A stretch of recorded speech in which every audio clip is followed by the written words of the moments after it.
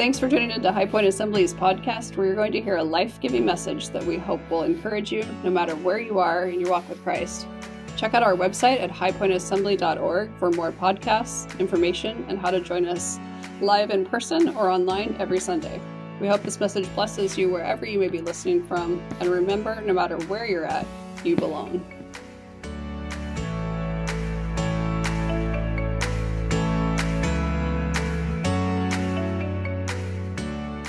Well, we are now in week 8 of our study in the book of Colossians that we have titled Made for More. And as you will recall, last week we talked about how this epistle, as well as many of the epistles, starts out with preparation. It's all about what's inside of us. It's about what we know to be true and our knowledge of who we are in Christ Jesus. It's all about our identity. But then how this epistle and all the epistles, there comes a turning point where it moves from preparation to presentation. The presentation part is being grounded in the knowledge of the reality of our identity in Christ. And because of that, we now start to live in a new way, as a new creation. It's how we present ourselves as followers of Jesus Christ to our world. Our scripture reference for today is going to be Colossians chapter 3, verses 12 through 17. You can turn there if you'd like. While you're doing that, you're going to probably recognize the first 3 verses because they were part of last week's message.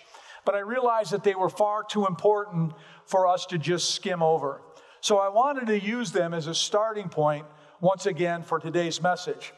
We are going to review and we're going to elaborate on these essential words penned by the Apostle Paul on how the Christian life is to be lived. We're going to read our scripture reference today in its entirety, and then we're going to go back and break it down as we move along like we've been doing through this entire series. So follow along with me for Colossians chapter 3, verses 12 through 17. If you don't have your Bible, it will be up on the screen behind me. It says, "Therefore, as God's chosen people, holy and dearly loved, clothe yourselves with compassion, kindness, humility, gentleness, and patience. Bear with each other and forgive one another if any of you has a grievance against someone. Forgive as the Lord forgave you. And over all these virtues, put on love, which binds them all together in perfect unity. Let the peace of Christ rule in your hearts, since as members of one body you were called to peace, and be thankful. Let the message of Christ dwell among you richly as you teach and admonish one another with all wisdom through psalms, hymns, and songs from the Spirit, singing to God with gratitude in your hearts. And whatever you do, whether in word or deed, do it all in the name of the Lord Jesus, giving thanks to God the Father through him." Paul starts this scripture reference this morning with these words, "as God's chosen people." And I want you to think about those words for just a moment. Number one, you were chosen. Out of all of the people walking on planet Earth, you were indeed blessed to hear about his amazing grace somehow, while there are millions of others who, due to cultural or religious or governmental issues, will hardly ever hear about it in their lifetime. But you have. And not only are you chosen, but you also fall into another special category. You are holy. And you might say, "Well, I don't feel very holy, Pastor David. I'm far from it." Well, let me just say to you, you are not holy in and of yourself. You are holy by what Christ did for you. And not only are you chosen and holy, but you are also dearly loved by God. And it's a kind of love that we have a hard time grasping, because God's love cannot be measured in human terms. It's a different kind of love than anything that we have ever experienced before. It's a kind of love that honestly you and I have a difficult time even generating. And this is why Christ came. God loved you so much that he was willing to sacrifice his son, who he loves with that same kind of indescribable love. And he did so that you and I could be set free. And so that he could be in a relationship with us, his children, who he loves so immensely.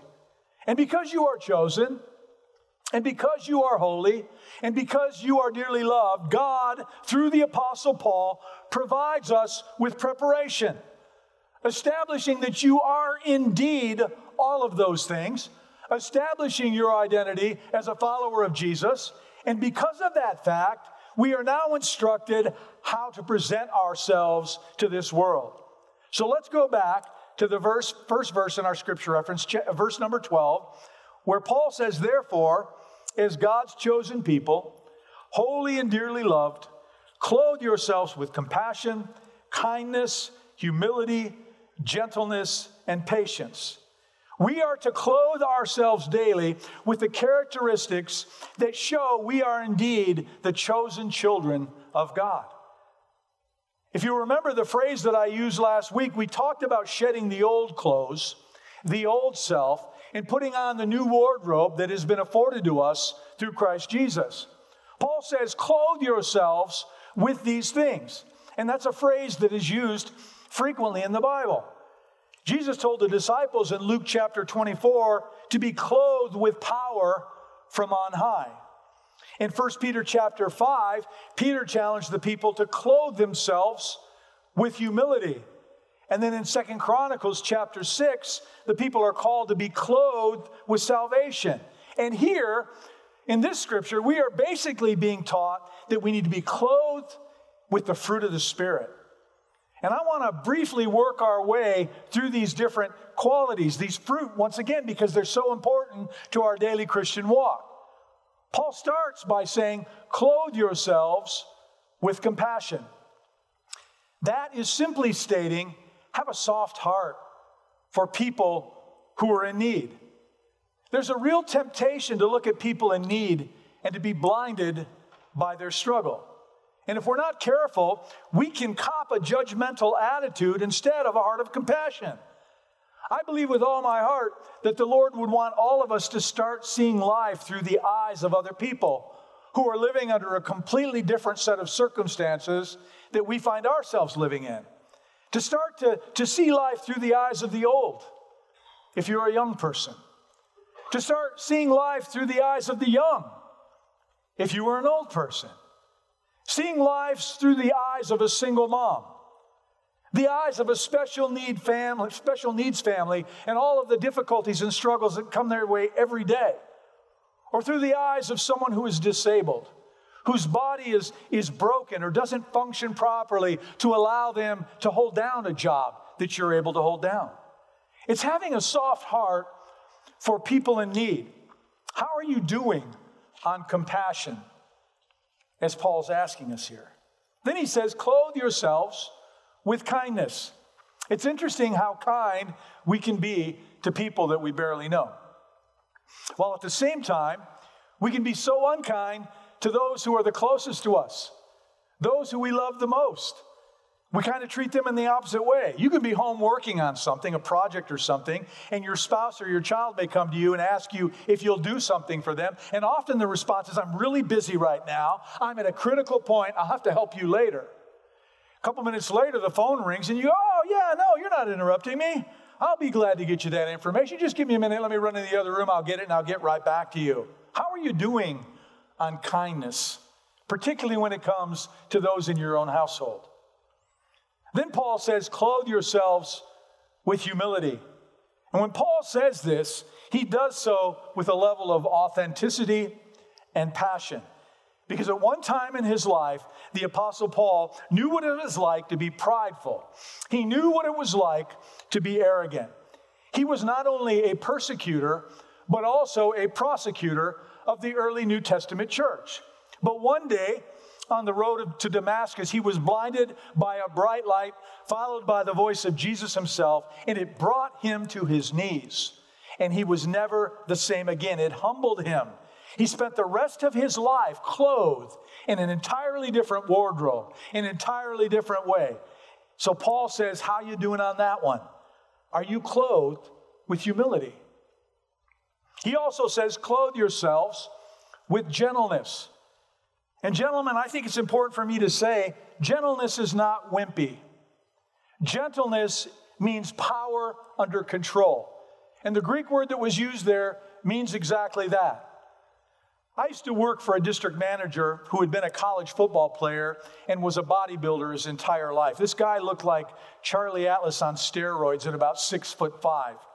He was just one of those big, strapping guys that could probably mop the floor with most any guy he ever had an encounter with. But he never, ever once did I see him try to intimidate anybody. He never used his mass or his muscle or his huge presence in a threatening way to his advantage that I could ever see, whether it was in the business world, whether it was in his personal relationships, or whether it was any way socially. I could never see that. Here was this big, powerful guy who had his power under control. And that's what gentleness is. Jesus had the power to raise the dead back to life.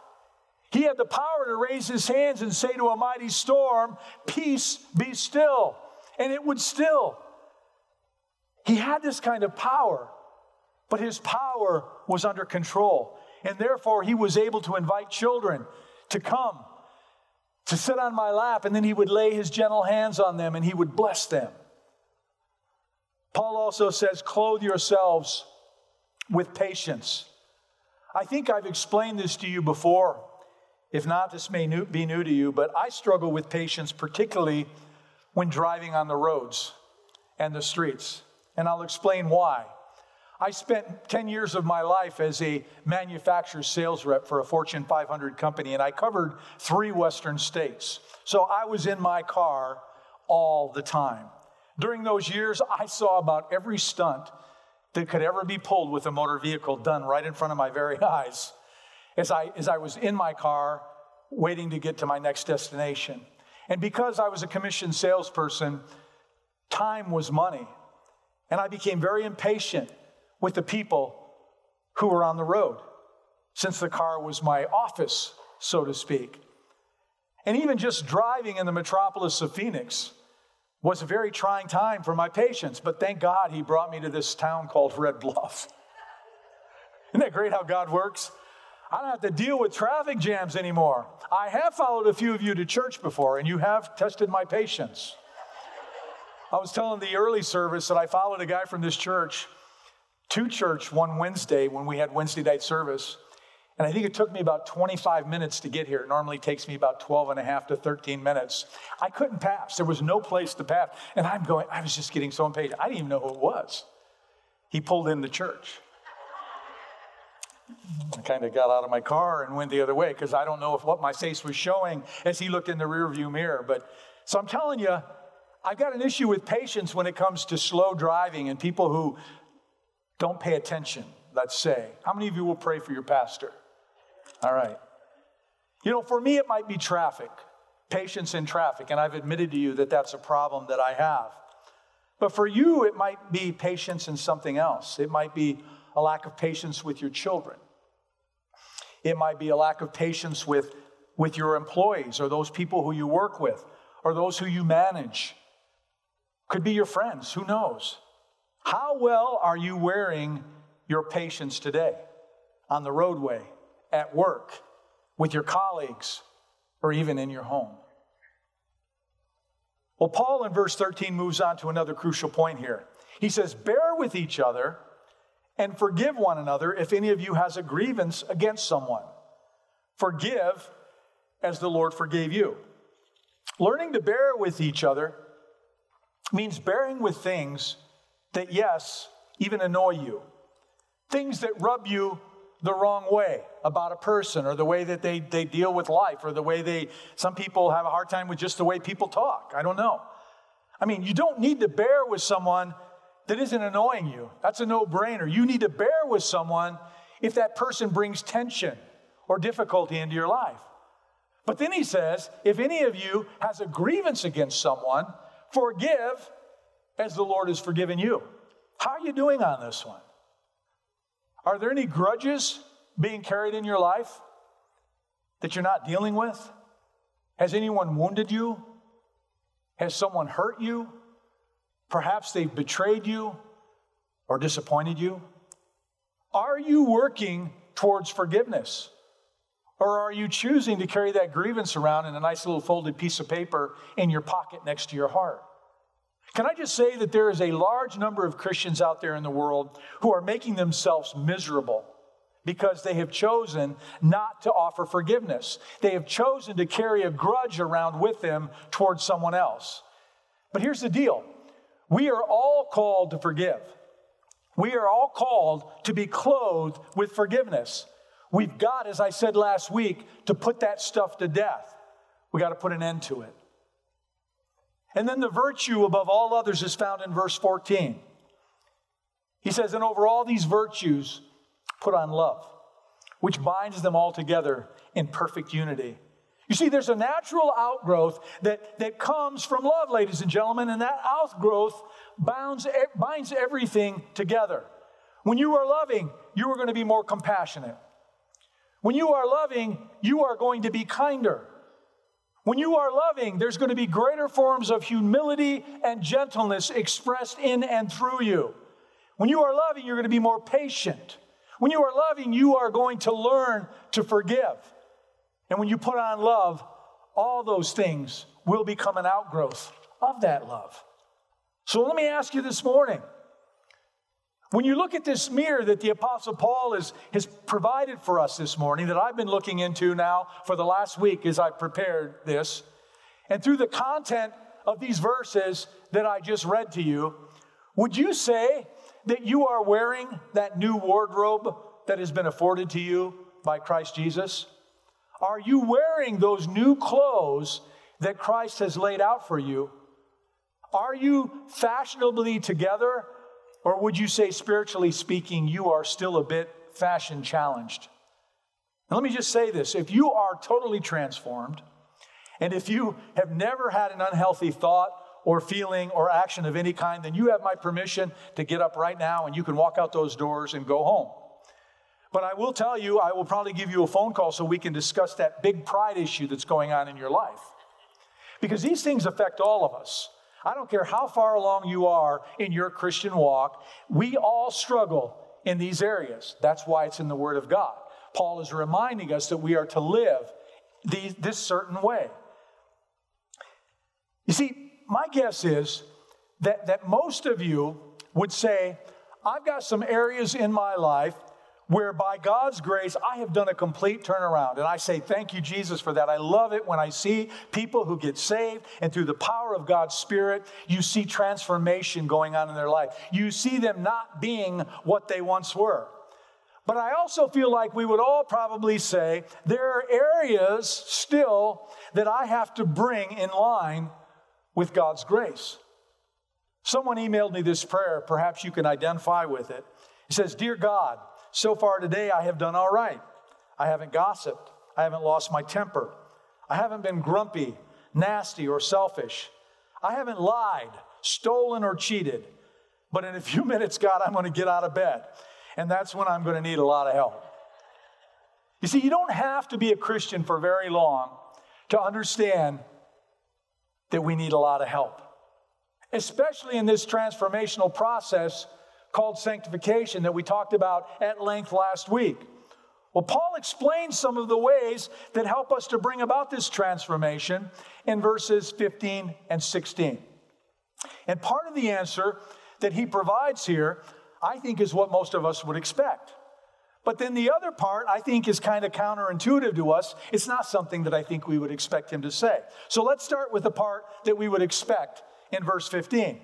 He says, let the peace of Christ rule in your hearts, since as members of one body you were called to peace, and be thankful. So we are called to peace, to coexist with others in a peaceful way. As we walk through life, daily experiencing Murphy's Law, we all need the peace of Christ to rule in our hearts. On the final night of Jesus' life before he was betrayed, he said to his disciples in John chapter 14, verse 27, Peace I leave with you. My peace I give you. I do not give to you as the world gives. Do not let your hearts be troubled, and do not be afraid. Were the disciples going to face hardship and struggles and persecutions? You better believe they were. Were things going to be difficult for them? Yes. Were they going to be able to escape the grief that came from losing someone that they love when Jesus died and was in the grave for 3 days? Yes, of course. But Jesus told them, in the midst of it all, I'm going to give you a peace that transcends your circumstances. I'm going to give you a peace that transcends your understanding. You see, through the Holy Spirit that indwells believers of Jesus Christ, you have the ability to maintain peace, even during sickness, even during loss, even during financial challenges, even during relational challenges.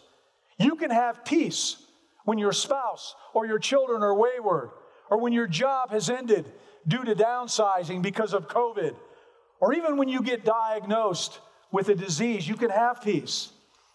I've recently spoken to some business owners, and I've discovered that many are under enormous pressure right now. Not just pressure from a struggling economy due to COVID and all the regulations and restrictions, but all kinds of taxes and expenses that have popped up because of that, and even new taxes that they're proposing that might be coming down the road. It seems like when you own a small business, it's somebody constantly reaching into your pocket and taking some of what it is that you've earned. And I'm finding, and as you talk to business owners, how difficult it is today to turn a profit. The future has all kinds of question marks for these business owners. Their whole financial futures are at stake. So how do they get up each day in the midst of that? They do so with that peace that they experience in the midst of their storm. How do families that are dealing with internal challenges, how do they keep on keeping on? They do so with that peace that comes from God that helps them in the midst of the storm. How do people going through enormous grief, dealing with the loss of a loved one, how do they deal with the enormous pain and the heartbreak with the void of a loss like that in their life? It's peace in the midst of the storm. It's what the scriptures refer to as the peace that passes all understanding. When you are in Christ, you start to live with this peace, and you can't take this one for granted. There's all the difference in the world to people who know that peace of Christ, those who know that peace that passes all understanding, compared to those who go through difficult circumstances in their life, and they don't have anything to hold on to. They have nothing to center their soul. Because when you have that peace that I'm talking about, that centers your very soul, no matter what your circumstances that you're going through, it helps you to be patient. It helps you to be compassionate. It helps you to be kind. It helps you to be loving. And it helps you, yes, to be forgiving. Think about people you know, your family, your friends, your colleagues, those who try to deal with difficulties that are thrown their way apart from that peace that comes from a relationship with the Lord Jesus Christ. They don't have that rock. They don't live with that sense of no matter what's going on right now, I know that there is ultimate victory out there for me. And so often, they will respond with escapism. They will have to deaden or dull the pain. And often they start to medicate themselves. And when you think about it, if God can give you a peace that says, even if the worst happens in your life, it is well with your soul, then shouldn't that enable us to be able to have compassion and kindness and humility and patience and gentleness and forgiveness during the little fender benders of life? And if you think about it, that's what many of the things are that we get all riled up over. We as human beings tend to major on minors. We take such small, insignificant things and we blow them up to be something so big. But when we have the peace of Christ that rules our heart, we can overcome those things. We can put those things into the proper perspective. And we can walk away not being affected by them and keeping our eyes solely focused on our Lord and Savior, who holds our life and every circumstance in his hand. Let's move on to verse 16. Let the message of Christ dwell among you richly as you teach and admonish one another with all wisdom. Now, I think that most of us would expect the Apostle Paul to say that, because we know that we grow through teaching and we get challenged when we admonish one another. And as one who teaches, I got to let you know that it really excites me when I see people who want to grow, when I see people who want to go deeper in their relationship with the Lord. When you tell me that you were challenged by my message out in the foyer, that excites me. But I want you to look at what Paul says in the second half of verse 16. Because this is where he throws us a curveball, and I don't think we would all expect that he says what he's saying here. He says, through psalms, hymns, and songs from the Spirit, singing to God with gratitude in our hearts. I want you to think about what Paul is saying here. There is an admonishing going on. What does it mean to admonish? It means to advise, to warn, to praise, to even reproach. He's saying that there is teaching going on. There is spiritual formation that is happening when what? When the members of the body of Christ sing to and with one another to God with gratitude in our hearts. I think when we come to a gathering like today, we have a certain mentality. We think that we are going to worship God with our singing, and then we are going to grow through the teaching. We are going to worship God through our music, and then we are going to dive into the Word of God and admonish one another through that. But Paul comes along and he says this. He says, you may be worshiping with your singing, but you can also teach and admonish one another through songs, through hymns, through songs of the Spirit. You see, we've got a mutual responsibility to each other in this. Paul is saying you just can't blow off the music portion of our worship because it's so much more than just song time. We don't do music out of tradition at this church. We do music in order to prepare our hearts because it is so much more than, as I said, music time. We do this to prepare our hearts, and we do this to worship God. But now Paul says we also do it as another way to admonish one another. In other words, there's not just one teacher who stands up here on Sunday and teaches. Paul is saying that there ought to be hundreds of teachers singing together and admonishing one another. Music is a vehicle that God uses to where he takes the Word of God in the form of music and applies it deeply into our hearts.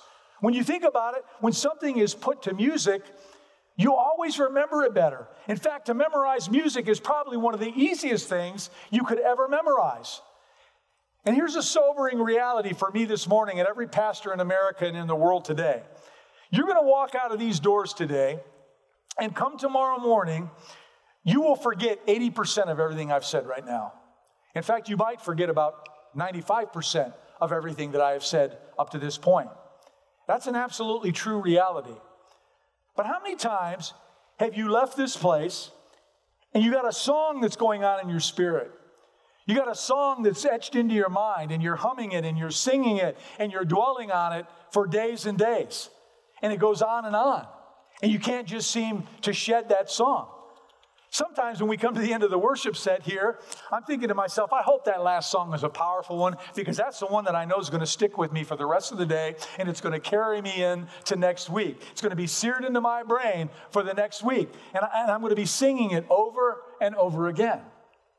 When the worship team comes up here and collectively leads us and sings songs, please understand that there is more than worship that's going on at that point. It's more than entertainment. It is far more than any kind of a tradition. There is teaching and spiritual formation practices being utilized at that time. And something I think we need to talk about very candidly to each other is, what is our responsibility in all of this? As we teach and admonish one another, it does not end when we come into this room. It does not end when we come here on Sundays. It carries on throughout the week when we leave this place. You know, I think there is an understanding among us that when we gather here on Sundays, often we have unbelievers who join us in this building and who also join us online. There are always people who are visiting. They are what I call spiritual investigators. And that's an incredibly big and good thing. And yet sometimes I think we are afraid when we're in here to engage in singing because we may not know the person who's sitting next to us on the right or the left. We may not know the person in front of us. We may not know the person behind us. And because of that, sometimes we literally hold back on our worship to God out of fear that we might be perceived as weird or something. But let me tell you something about seekers who visit this church in person and who visit us online. And it needs to be acknowledged. People who are seeking spiritual things, well, they have dramatically changed over the last 30 years or so. Our society has become so secularized that people have become so devoid of the things of God that actually has created a spiritual hunger inside of them. They want to know that there is something greater out there, that there's a God who can transcend their life, who can transcend their circumstances. And so they come into a church service hoping for an experience that will show them that there is a God in heaven and that they might encounter him at this gathering in some kind of a personal and a profound way. People are desiring that, I believe, with all my heart, like never before. And I really believe that as people come into this place, and as they are seeking this encounter with God, they come in here wondering to themselves, do these people in here really believe this? Has it touched their lives? Has it changed them? Has it impacted them? And if all they do is see us standing with our arms folded, kind of looking around the room and not engaging in this time of worship, not experiencing that there is true authenticity and excitement and worship in us as we sing to our God, I think that they think, well, if this hasn't changed their life, how is it possibly going to change mine? Singing is just one way that we demonstrate that we have in fact been changed through the power of God in our lives. Do you remember the first church service in the second chapter of Acts? The Holy Spirit descended, and the Bible says that people started declaring the wonders of God.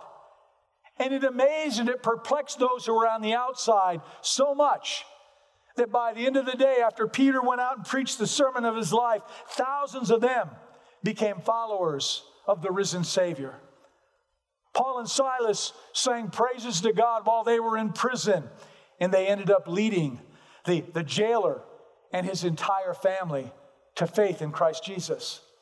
The Bible says that faith comes by hearing the Word of God. And one way for seekers to hear the Word of God is through music. Music is a powerful way for us to proclaim the goodness of God, as well as the story of His abundant grace. So we must all, every one of us in this place, take very seriously our responsibility to teach and to admonish and to admonish one another through wisdom, through psalms and songs from the Spirit. What I'm trying to say is if there is peace to be found in our heart, then there's got to be praise coming forth from our lips. When you have a song on your lips that teach and admonish you, and they're playing their way through your mind when you're fighting a battle, when you're in some kind of a struggle, or during times when it's tough for you to be clothed in the fruit of the Spirit, those songs will bring forth an important message in your heart and in your life. And that message is that you have a God who is able. You have a God who is with you. You have a God who is indescribable. And all of this plays a part in the process of this personal transformation of sanctification that we talked about last week and that we're touching on here today. I can't tell you how many times a song has carried me through a challenging time or a rough time or even a season in my life. During times when I was tempted not to do the right thing. In moments when I would have been doubtful or in a dry season. When fears were bombarding me. Sometimes a spiritual song is all that I need to set me straight in my very stubborn and sometimes cynical mind. You see, there's a spiritual dynamic that takes place whenever we sing. whenever we meditate on a song that contains words of truth regarding our Lord and Savior. And that's why Paul is telling us here to admonish one another through psalms, through hymns, and through songs of the Spirit. Now, before I move on, there's one more thing I want to discuss regarding this topic. One of my dreams for High Point has been that we would continue to become a multi-generational church. Not that we would be separated with the youth over here and the seniors over here and the families over here all doing their own thing.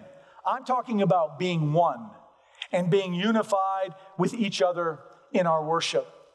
Whether you are young or whether you are old, whether you are a teenager or a young adult, whether you are a baby boomer or a Gen Xer or a millennial, I wish that we would all come together as a family.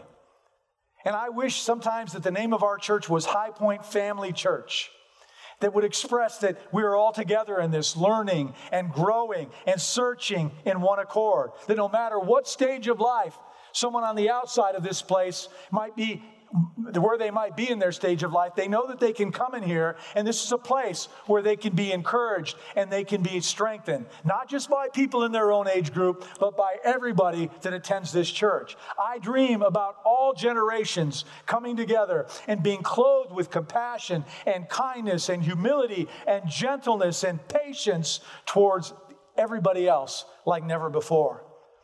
And can I just say this? Sometimes singing songs and hymns and spiritual songs doesn't bring out the best in us. Because if it's not our song, if it's not our style, if it's not sung in a way that is suited to my particular preference, we can become impatient and we can even become disengaged. I know people who don't come in till after the music is done. And I think that that's sad. I think that is a sad statement to make to your brothers and sisters in Christ.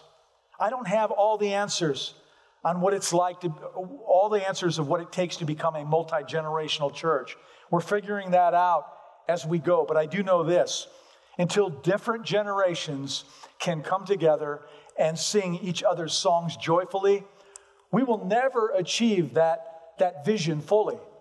Every generation has to learn to sing each other's songs joyfully.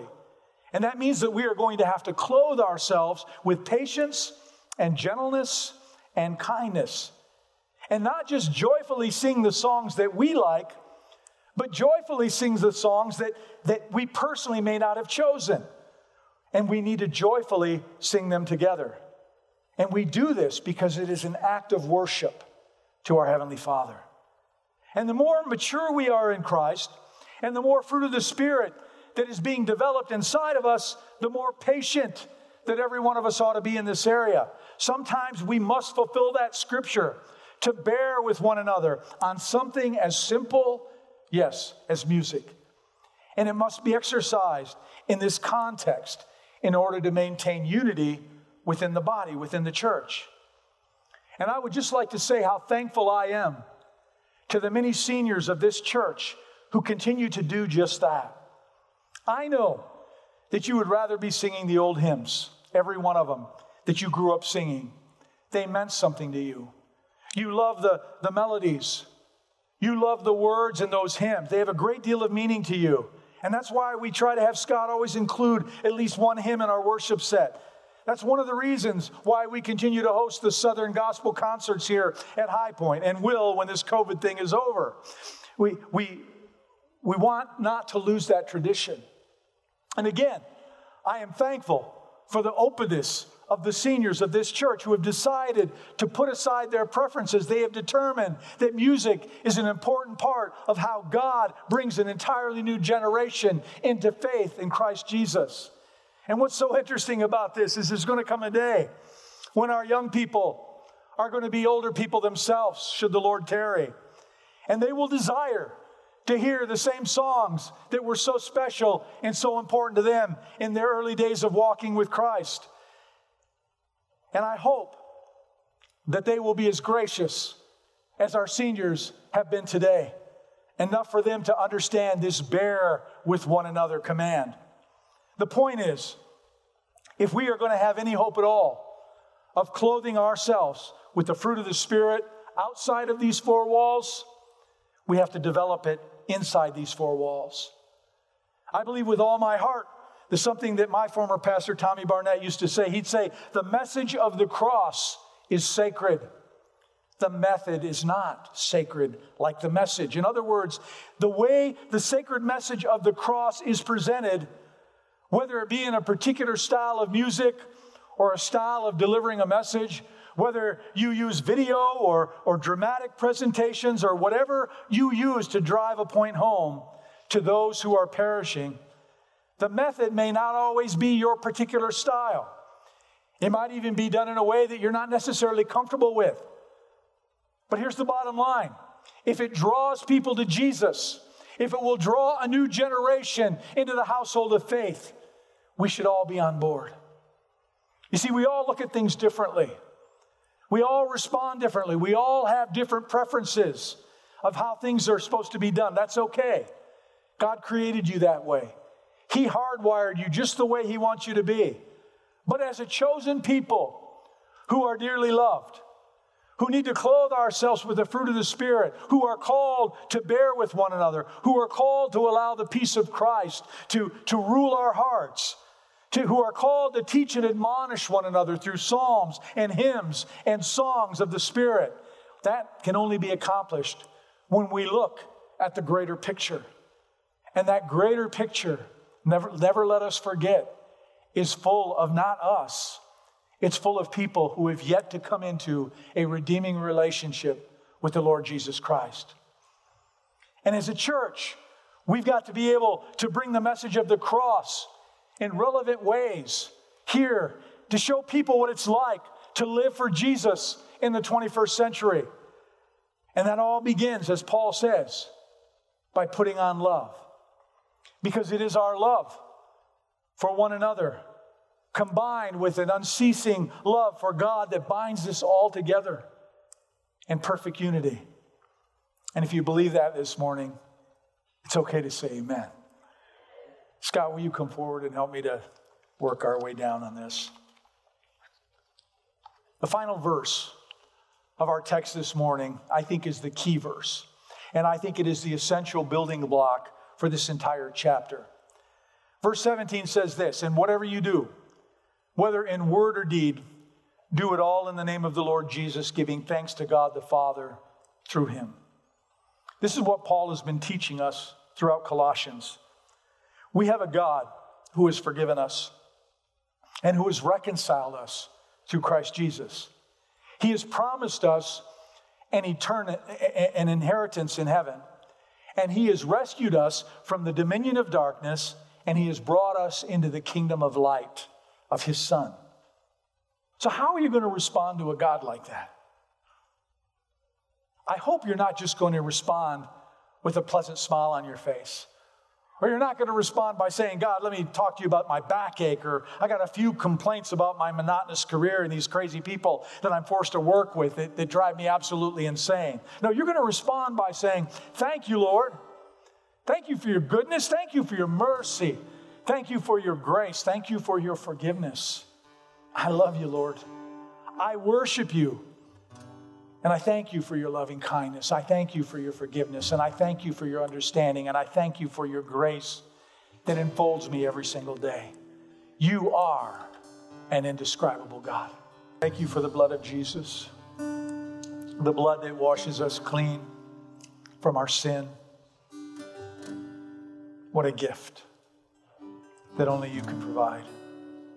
What a difference it makes in our life.